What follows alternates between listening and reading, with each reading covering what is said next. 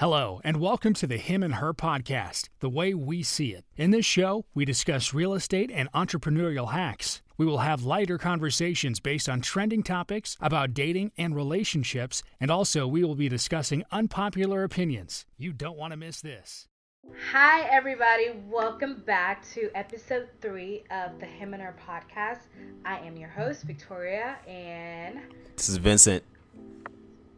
Vincent is here as well. So we are here, and today we are pretty excited about some of the topics that we're going to be talking about today. So today I thought to take a different approach and talk about some things you need to do if you are in your 20s right now or 30s in order to ensure that you can become a millionaire by the age of, I don't know, before 50. You know, a lot of us. Hey, I'm trying to be a millionaire by like 30, if I'm being totally honest with you. So forget that whole 50 timeline. I'm trying to. I got like a solid 4 years to grab this million and then retire and be out of here. That's it. For me, my end goal is I really want to retire by 40. 40 is I've written it down since God knows how old.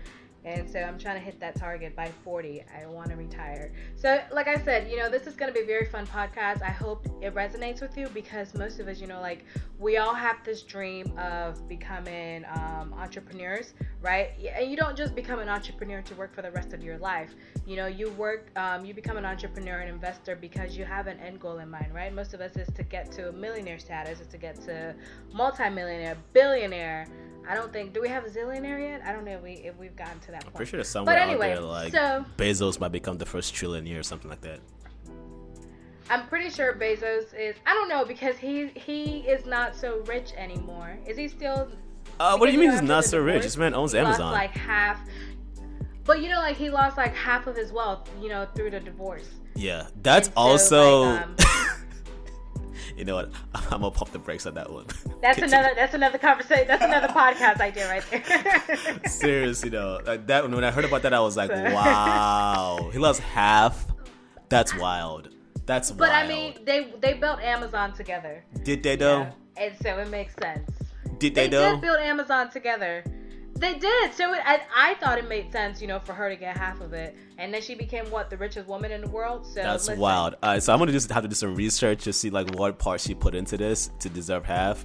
Are you kidding me? They were married before Bezos even had anything, while he was still working, a 9-to-5 job. She was out here watching the kids, helping him. Come on now, don't do that. She was there from the foundation, so...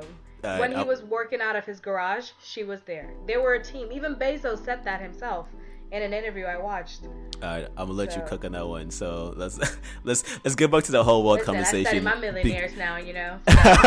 Yeah, let's get back to the whole world conversation, Michelle, because like Victoria said, there are definitely a couple of streams of which you can set yourself up on certain decisions that you can make while you're in your 20s to help you out. And we both know it's tough. Because the way that the American economy is set up, it's set up to pretty much suppress, new graduates with student loans and experience needed to get the job you want, and the housing market is pretty much so out of your reach, and there's so many things that are in place or these institutions to essentially make the richer get richer, but there's some decisions you can make to set you up to escape that, and so I'm gonna let Victoria kick it off with some of them.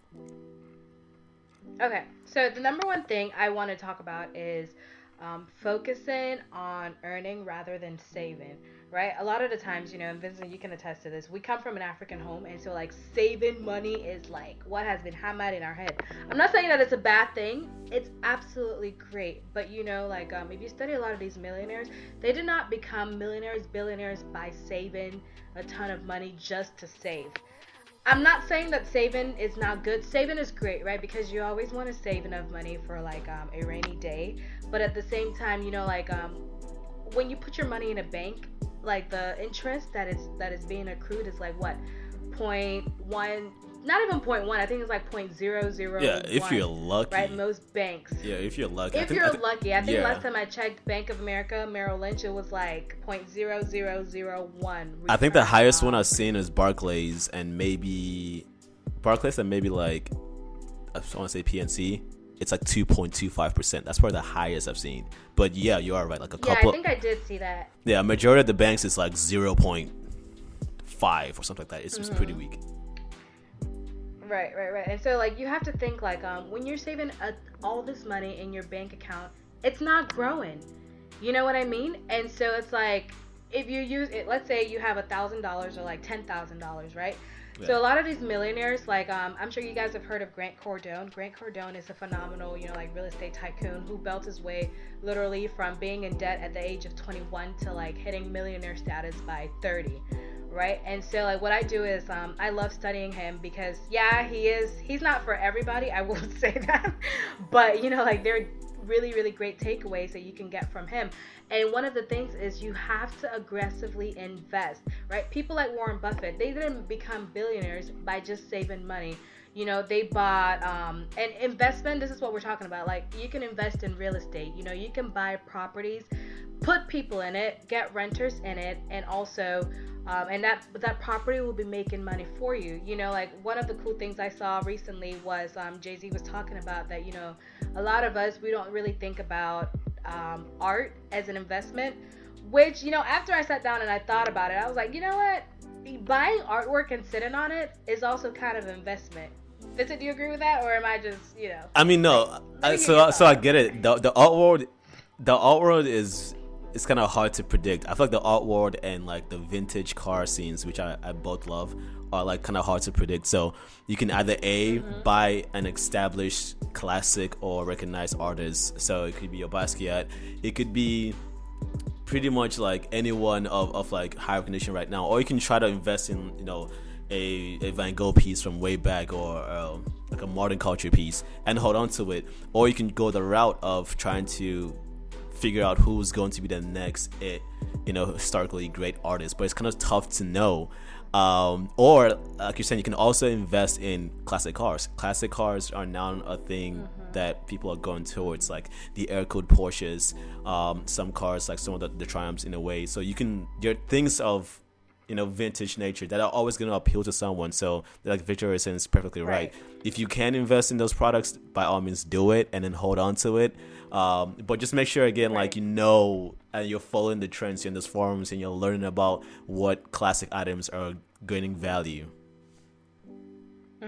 Right. And so like the whole point of me bringing up that art was that like there are multiple ways of investing. Obviously there's real estate, there's like we've mentioned like the art industry, the classic cars, but you can also invest in the stock market.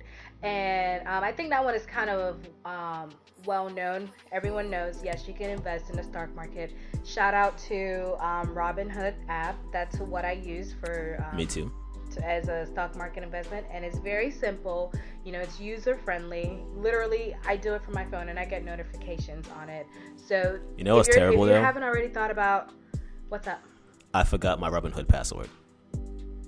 Yeah, me too. So. Like legit, but, legit. I had it on my old phone and like it was on my fingerprint, and then my phone like died on me, and so I went back to log back into Robinhood, and I'm like, what is going on? And I totally forgot the password, so I need to get back onto that train. Yeah. But yeah, there's Robinhood, there's Acorns, obviously, there's Stash. Keeping track of his funds. Exactly. Yeah. So yeah, there are other ones. That people's go ahead. Yeah, there are other ones. There are other ones. There are so many. Yeah.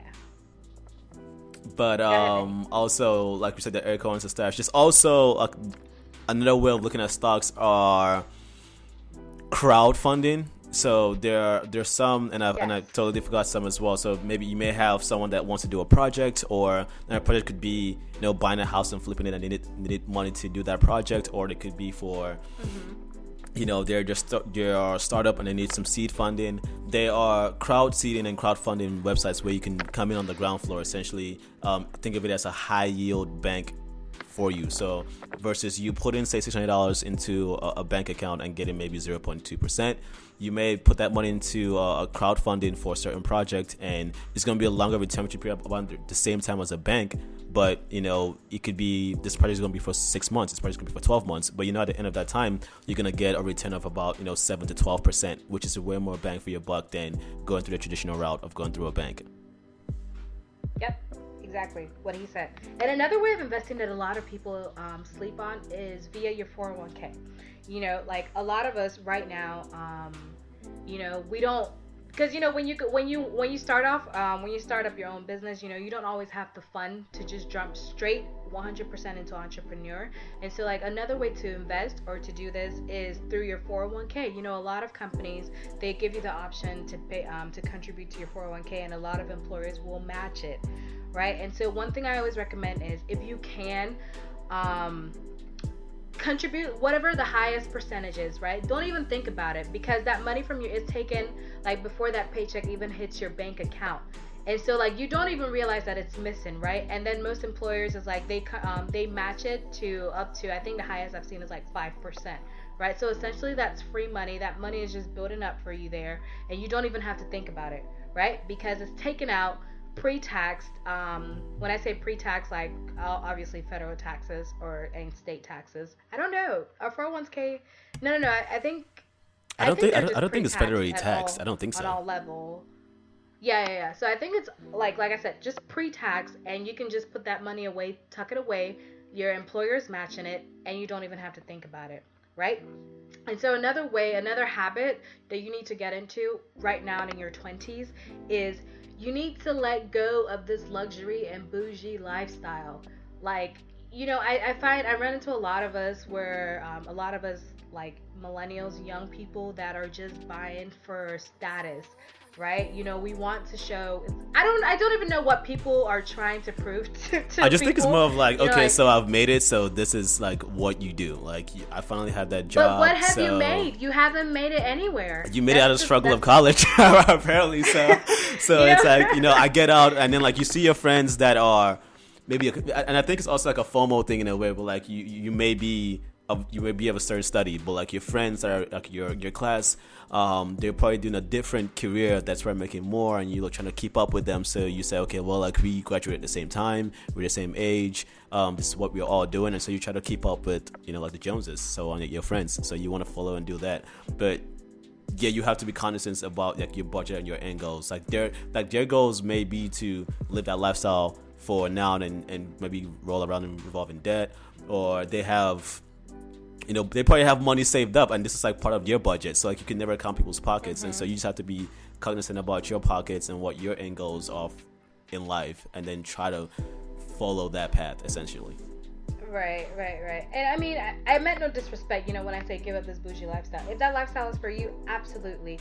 You know, but when I made that comment, it was due to the fact that like I've seen so many people go in debt, like thousands and thousands of credit card debt, you know, debt just anywhere, just to try to prove that, you know, like they've reached a certain status. And in actuality, when you look at it, that's actually depreciating your net worth, you know, instead of adding to your net worth. And so it's like when you live this life of trying to keep up with the Joneses, that's not good for you. You know, like that's not a good way to start off your career, to start off your life, right? I found like a lot of these people that we look up to, I think Warren Buffett, he drove literally the same pickup truck and he still lives in the same house today that he did when he was like a young person. You know, he drove like the same pickup truck until he hit $1 billion mark. You know, and a lot of us now, it's like we want to just exchange our phones, we want to just exchange our cars for the next best thing. But if you actually study the life of a lot of these millionaires, they live conservative while they are building. And so that's kind of like what Vincent and I want to always encourage you to think about. Like right now in your building stages, you need to learn to live conservative. Like instead of going for like that $3,000, you know, like penthouse suite, you can easily rent out a place for like maybe $800 to $1,000 and use that extra income to invest in, to just reinvest it, right? Reinvest it and make that money grow for you. Yep. So that goes back to like, don't show off. You know, you need to change your mindset about money. Money, you need to get in the habit of thinking like, how can I get my money to work for me, right? And another thing that I love is you need, if you see yourself like we said, becoming a millionaire by the age of 30, you need to start hanging out with people that are already there. And this is something that it took me a while to understand, but I'm telling you, that is the best way that you can really propel your career and propel your goals, right? When I say people that are already there, I'm not talking about like, you know, people that are faking it like they're already there. Like people that are genuinely already in your shoes where you see yourself 10 years from now. You need to find those people, you need to network with them, and you need to hang out with them and ask them all the questions that you can. Because you want to know one thing I've learned in this life is that like people love sharing, right? If they see that you have a genuine interest in learning about something, they will share it with you, you know? And so, because a lot of the times, you know, people are just kind of like, well, nobody asked, you know, a lot of these young folks, we don't take the time to ask or befriend a lot of these people that are already there. And so they don't take us seriously, right? But if you genuinely want to make it there, you have to befriend those people and start hanging out with them. Ask them questions. So make them become your closest friends. Take them out to lunch. You know, I don't know, Vincent, do you have anything to add to that? So. Yeah, definitely. I mean, and that's also one thing I learned from, ironically, I think it was Grant Cardone as well, or I think it was probably some other book that I read. And it was, yeah, you definitely want to identify, you know, that mentor or those people that you want to be. And you just have to get rid of that fear. I mean, fear is nothing to be afraid of. Fear is something to like boost you and encourage you. So if you do find someone that you want to connect with, and I would say to identify those 10 people, if you are not even capable of reaching out to them, just try LinkedIn. There's so many avenues of communication in 2019, almost 2020. You can send them a premium email. You can, you know, get to your secretary and tell them, hey, this is what I'm trying to talk to them. Once you show the effort that you want to connect that person, those people are usually receptive. And if you're authentic, they will definitely work to help you out as much as they can if they have the time for it. So definitely the overall thing that I would say is just shed that fear. But don't completely shed that fear. Let that fear drive you for what you want. So when you are thinking about, I don't know, launching some product, and as well, there's e-commerce, drop shipping, and when you're thinking, okay, like, are people going to laugh at me? Use that fear to say, okay, well, let's see what's going to happen. Use that fear to drive you to do that. Okay, should I reach out to this person? What if they say no? They might say yes. And let that fear drive you to push you to what you want to go for. Right. And the biggest thing anyone can tell you is no. Right? Yeah. And so that has been something like, go ahead. Definitely. Yeah, that's all they can say is no. And honestly, if you're a guy, you've probably got rejected at least every guy in the world has been rejected at least 30 times by women. So it should just come natural to you at this point. So I mean, if I'm being totally real. So you just keep, honestly, I did this one time, I think in college. Like I made an effort to get like 5 no's per day. Like I would literally just walk up to random people and I would just talk to them, and I would make connections with people. And it turned out that, honestly, I think maybe one person never like exchanged numbers with me. Like one person in the entire time. I think one time I actually just went. Are you talking about like women, or are you talking about like? I mean, yeah, women. I'd say so. Sorry. So like, so that was your goal in college. Oh my god, no. I'm saying like for like a 3-month span, I was like, okay, let me see like what's the worst that could happen. Like, and so honestly, I'm pretty sure I always got a number from them. And I think one time I actually just went up, and I got to a point where I just knew that I would get a number from this person, and I would just walk away, and someone would be like, so do you want my number or anything? And you just get used to hearing no to the point it doesn't really affect you. And that's the entire message, is get used to hearing no. Right. Because then the more you hear no, the more you know that those are the people that are not for you. And you can already just scratch the split out. And then the more no's you collect, that means more yeses are opening up. That's pretty much how this game works. Right. Absolutely. Cool. So, do you want to introduce the next segment? Yeah. The next section, as we all know, are on relationships. And so for this week, I wanted to bring up something. Like, I know the last 2 that we brought up are around like, you know, couple relationships. But this is one that I found that, you know, again, people in our age, come out of college or graduate schools, still trying to find your feet financially, and so you may go into cohabiting, getting roommates. And so there's a story out there where a roommate decided to move her sister into a shared apartment with 4 people against everyone's wishes. And then I was wondering, and I've been in roommate situations once where it was 4 people total in the house. Other times it's usually been just 2 people, me and the other person. But if it was 4 people and someone decided to, you know, ask your sister to move in, you know, the same room, or like a girlfriend or boyfriend to move in the same room, would you be comfortable with that? Being that I've had roommates where this has happened, with. Oh, for real? And yeah, absolutely.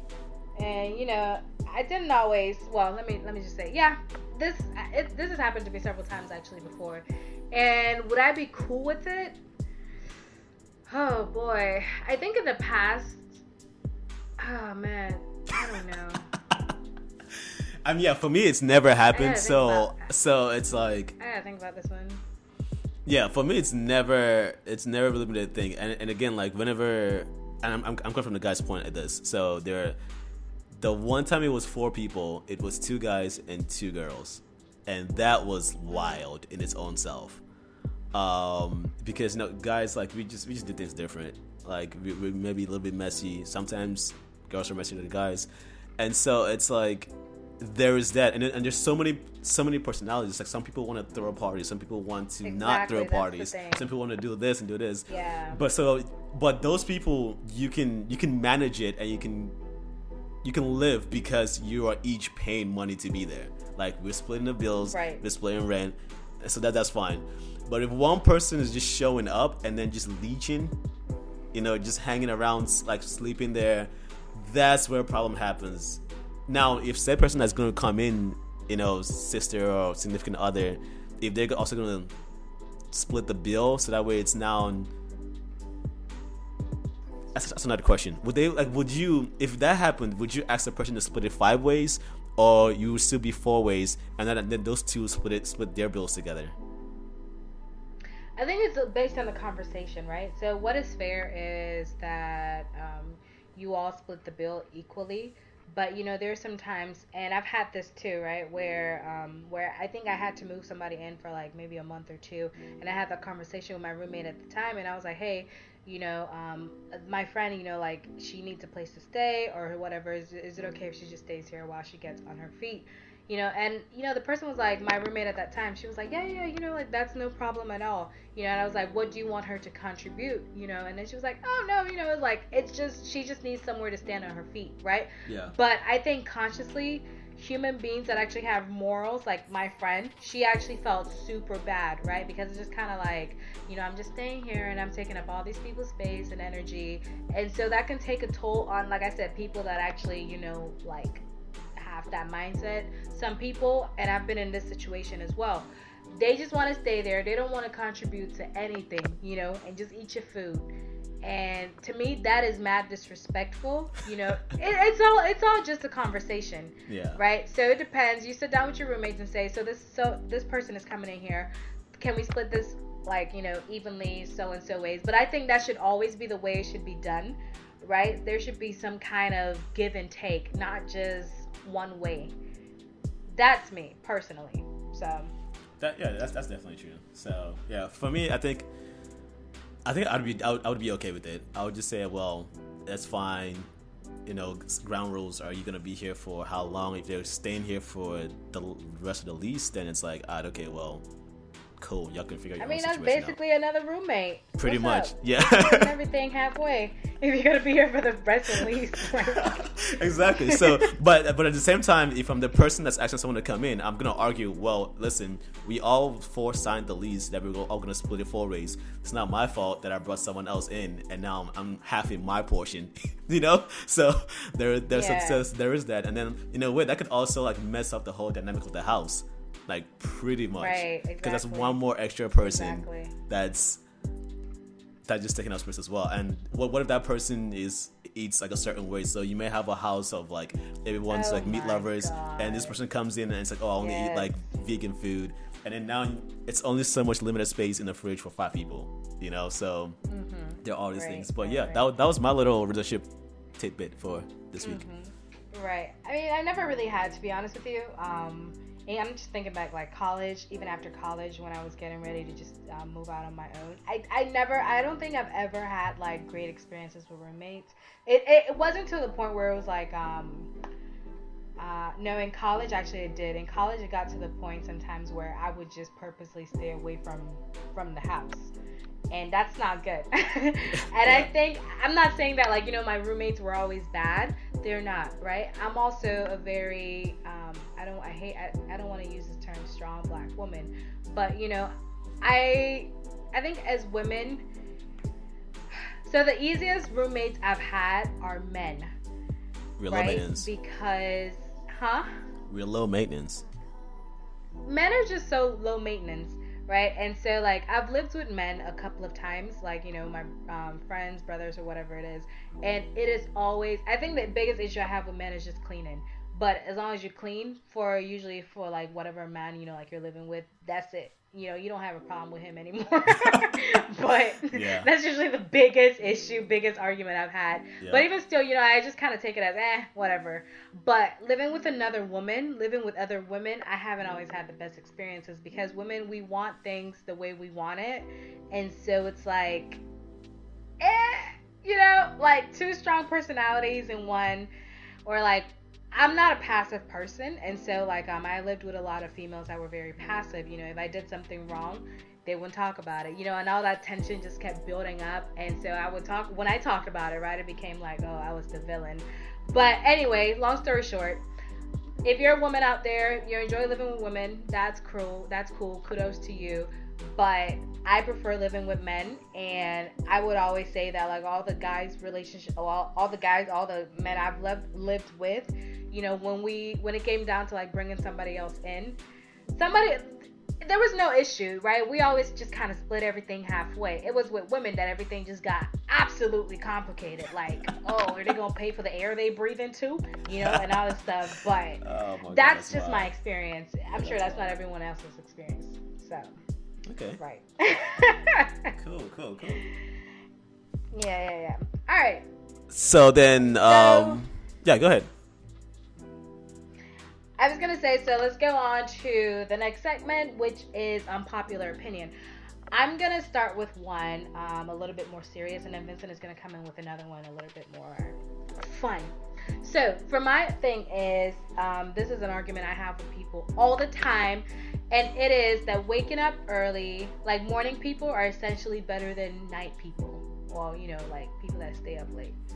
And so for me, I take the stance of, yeah, morning people are better than night people. But Vincent, what do you think?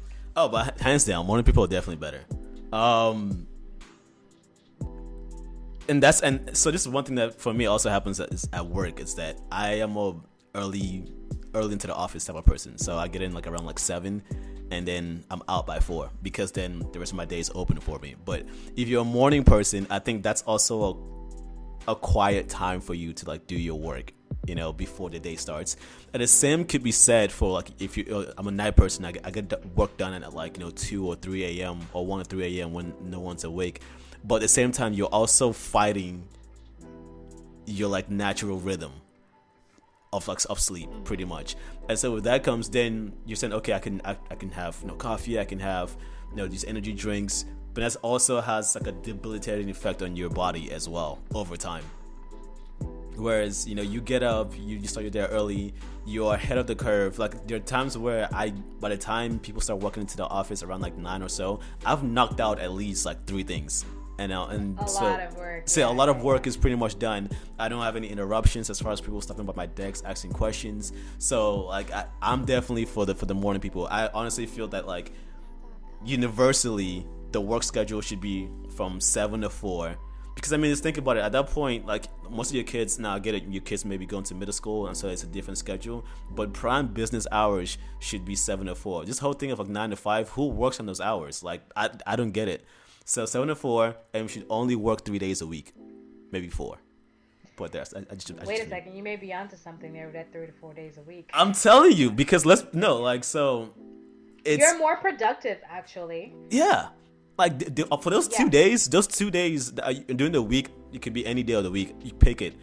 It's just filler BS for like clients to bug you with questions. That's all it is. Right. If you tell them, okay, I only have 3 days or 4 days of business, then they know that if I'm reaching out to you on these days, it has to be important and productive to my like end goal, my ROI, right. And that happens. Like, right. and that has been tested in Norway. Like some company went, I think Norway or Sweden, probably both, where they went to like a 3-day business week. And was 6-hour days, and they got so much work done more than they did it on a full hours and full days of the week, because everyone knew exactly what they had to get done. Clients were cognizant of it as well, and they knew, okay, like this is what we need to send them on these days because they're going to be out. and the same amount of work got done, pretty much. And we've all been there where like you send an email out. I think it introduces. Go ahead. No, I was gonna say like you've all been there where like you send an email out on Monday, and you don't hear back from the client till like Friday at 2 p.m. and you're like, what am I supposed to do with this? You know? Yeah. So there's that. Yeah. I mean, personally, I think I know now we're talking about a different topic, but we're gonna go back to the unpopular opinion. But I personally think like workday should be at least 4 days. Well, at 4 least? days max. Oh, right? at most. Okay, okay.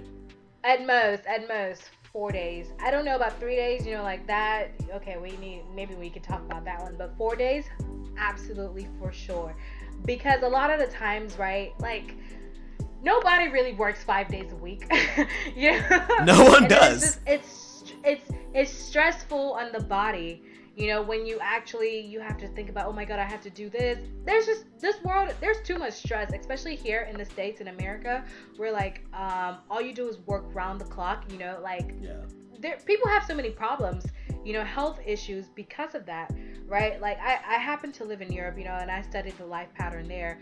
Like yeah, I know whoever's listening to this will be like rolling your eyes, but because a lot of Americans don't think they don't think Europeans are as productive, and in some cases I think it just depends, right? Because overall, I think Europeans are a lot happier, with their lives. You're not as depressed and all that stuff because they understand this whole work-life balance thing, right? So like when I was in Europe, we would take like and I lived in Spain. I know many countries don't practice this anymore, but like they would practice siesta. So like literally like lunchtime, everything will close down. People will just go home, do whatever you do, like spend that time with people. But I feel like here in this culture, you're literally glued to your desk, glued to meetings from like Vincent said, 8 hours a day, 5 days a week. How is that healthy for anybody? Some people even eat during meetings. Like you don't even get a lunch. You just work through your lunch, which is terrible.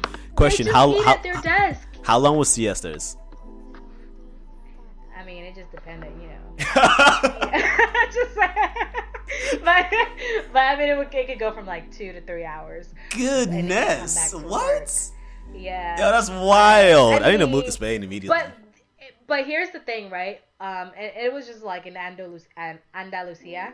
Okay. When I lived, when I visited Madrid and like all those other places, they're a little bit more Western, but not entirely Western, right? They still had that work-life balance. Yeah. But, the thing is, when people were in the office, you just saw them working, and then there was a genuine appreciation for their work. Like they knew like, okay, I have to be here right now. I have to focus on this because, after this, I'm out. And that's the way it should be. It's like you want to empower your employees to actually be happy to come into work, and you want them like when they're coming into work to give you 110% rather than just like 30 to 50% because you're like, man, here we go. I'm here again. Yeah. You know what I mean? Like because I could have done this thing at home. Yeah, like I have a task that's on Monday. I can finish on Friday. When if you only have 2 days, you can just knock it out right there and then and be done with it. Like there's so many things. I'm telling you right now, the minute I get my own company started, I'm implementing like a 4-day, 3-day work week. It's like it's gonna be great because I'm not dealing with that. I'm like, listen, you guys have 4 weeks. We go tell clients we have 4 days to do work, and then eventually, because if you think about it, we also have 4-day weeks throughout the year. Memorial Day, Thanksgiving, and people get the same amount of work they would have gotten the previous week crunched down into that same week, and it works. So why don't we just practice that? But I mean, with that saying, like my unpopular opinion also ties with this, and was that I think that everyone's salaries should be made present in the workplace. So all employees should know what everyone in the office is making. Yeah, that's what I'm saying. Second. Yeah, like from like the guy at the top to the guy at the very bottom. Everybody's like everybody's salary is transparent. You know what you're making. Okay, I can see. That's a very hot topic right now, right? Because like even at my place of work, right now they're starting to they're starting to go into that where if they post an ad, and I'm seeing this a lot on LinkedIn, right? If they post an ad for a job, they highlight the salary as well, and that's usually like the base salary. But then, you know, like sometimes I've seen like you come into an interview, blah blah blah, you know, like the interviewers find out a lot more about you, a lot more credentials, and then they can tag on an amount to that. So I think the base salaries should be open, you know, like everyone should see that. But you know, I don't know, and I think it also has to be, oh man, I don't know, because it can inspire a lot of hate, right? Because so one person can be a great performer and another person can just be like right? And so the great performer will get more than likely, you know, like a salary increase by their year-end appraisal or year-end review or whatever it is. And so the other person is like, probably still at wherever they started. In that situation, especially if they're working in the same team, that can become very, very toxic and counterproductive, right? Because one person is feeling this hate for the other person, and so like you don't really work well together, knowing that, oh, this person got, you know, makes so much more than me. I've seen it happen so many times. You know, no, like, but that can empower you because you can then come, but then you can come out to you. No, especially, I don't think so, because if you're a woman of color in the workplace, you already know most of the time, you know, like you're already at the bottom of the food chain. And that is a real life issue. And you can talk about like it empowers you, but you can try all you want. They will not increase your salary compared to that white man sitting next to you. But I'm telling you, but that essentially will lead to the conversation of, okay, like, here are all these things. Here's how much she does. Here's how much he or she does of other color. How come they're getting paid different? Because right now they can live or they can hide behind that black wall of we don't know. But if everybody knows, then it's really apparent, and then people start knowing that. Like, awareness is key to all change. I think so. And you know, like I don't disagree with you 100%, right? Because I'm pretty sure there was a period, you know, like when I worked with a team, I was the only black woman, and I was pretty sure that I was making the least amount of money. Obviously, all my other counters were like, excuse me, please, I'm not trying to be offensive to anyone, but like all my peers were white males, right? And I could have put it on, I don't know, like anything, that I was making the least amount of money, but at the same time I was doing the most work. Why? That's just the way. I'm not saying that's all right. It's not all right, right? In that regard, Vincent, I agree with you that, like, you know, salary should be made based on achievements and merit, not necessarily like, oh, because this person is a good talker, you know, versus or this person comes out golfing with us. You know, that's something that just pisses me off, but that's for another episode. You know, like paying people because they're like in your close circle or whatever it is. Yeah. But I think to a certain degree, you are absolutely right. Salaries need to be made. We need to be more transparent with salary and earning, because you're seeing a lot of turnover now in companies because people are like, oh, you know, like, this person makes a lot more than me. Oh, no. You know, like, I'm moving to so-and-so company, you know, like our competitor, who's going to offer me basically what you're paying this guy that you refuse to pay me, you know? Exactly. And so I you're seeing that happening a lot. You know, we're in this period of empowerment where everyone is just kind of like, I don't have to put up with this, right? You know, like, right now the millennials are in the workforce, and so a lot of us are like, I don't have to put up with this. You know, my parents may have put up with it, but I'm not going to. And so companies, we're giving you a lot of great tips on how to get your employees to stay and be happy. Pay them well, give them enough time off, and you have a great employee. Facts. Like, that's it. That's all we ask. We're not really asking equally, that much. We're really not asking that pay them much. Equally. Yeah. We really are not asking much. It's just equal pay for experience and merit, and then some time off. If you can go to a 4-day week, great. If you can't, it's alright. You know, some remote work would be great. Won't hurt anybody. You know, yeah, half days would be great. Oh my god, half days on Fridays. You know, some companies are actually doing that here in the States. They're actually starting. I think it's more popular in the West Coast. Obviously, everything starts there, but you know, like that's becoming a reality where, like, most companies on Fridays, it's just a half day, and then on top of that you have a work from home day, And those companies are still generating about the same revenue as, people that are basically... Exactly. Exactly. Sense. And I'm pretty sure those half days are pretty much just testers to see if clients are receptive to it. And then next thing you're going to hear a year from now, all right, we're going to 4-day week. And that's it. And then on the East Coast, people are still going to be dragging their feet. But it is what it is. So, yeah pretty much today. And I think it's also because the stock market is here, right on the East Coast as well. Yeah. And so that's another reason, too, why we have a 5-day work week. Because, everything essentially is tied back to the stock market. So it could get a little complicated on that end. But nobody needed a nerd to say that. Okay, sorry guys. Let's move on. Yeah. So yeah. Anyways, that's gonna conclude today's episode. Again, pretty much all that we've given you today is to empower you in all aspects of your life. If you're 20s, 30s, 40s, 50s, invest, save, invest, recycle, invest. Invest in your future, both financially, spiritually, and mentally, physically, all aspects. There are definitely all avenues for that. 2, if you already have a roommate situation and they bring someone else in, block that. You don't want that drama in your life. So cut that off. For real. And again, in the workspace, all we want is equal pay, transparency. If you're a morning person, if you're a night person, morning persons are better, but still everyone has their own rhythm to what they do for work and how they get their work done, so we respect that.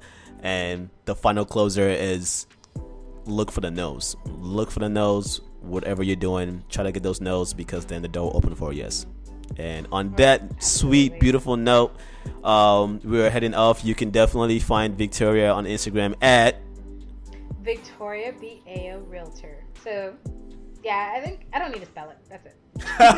Boom. And then me on Instagram, Still Vince, as STILL Vince. We'll be back next week Tuesday, because we're great and you're great, right? And everybody's Thanks, great. Bye. All right. Bye.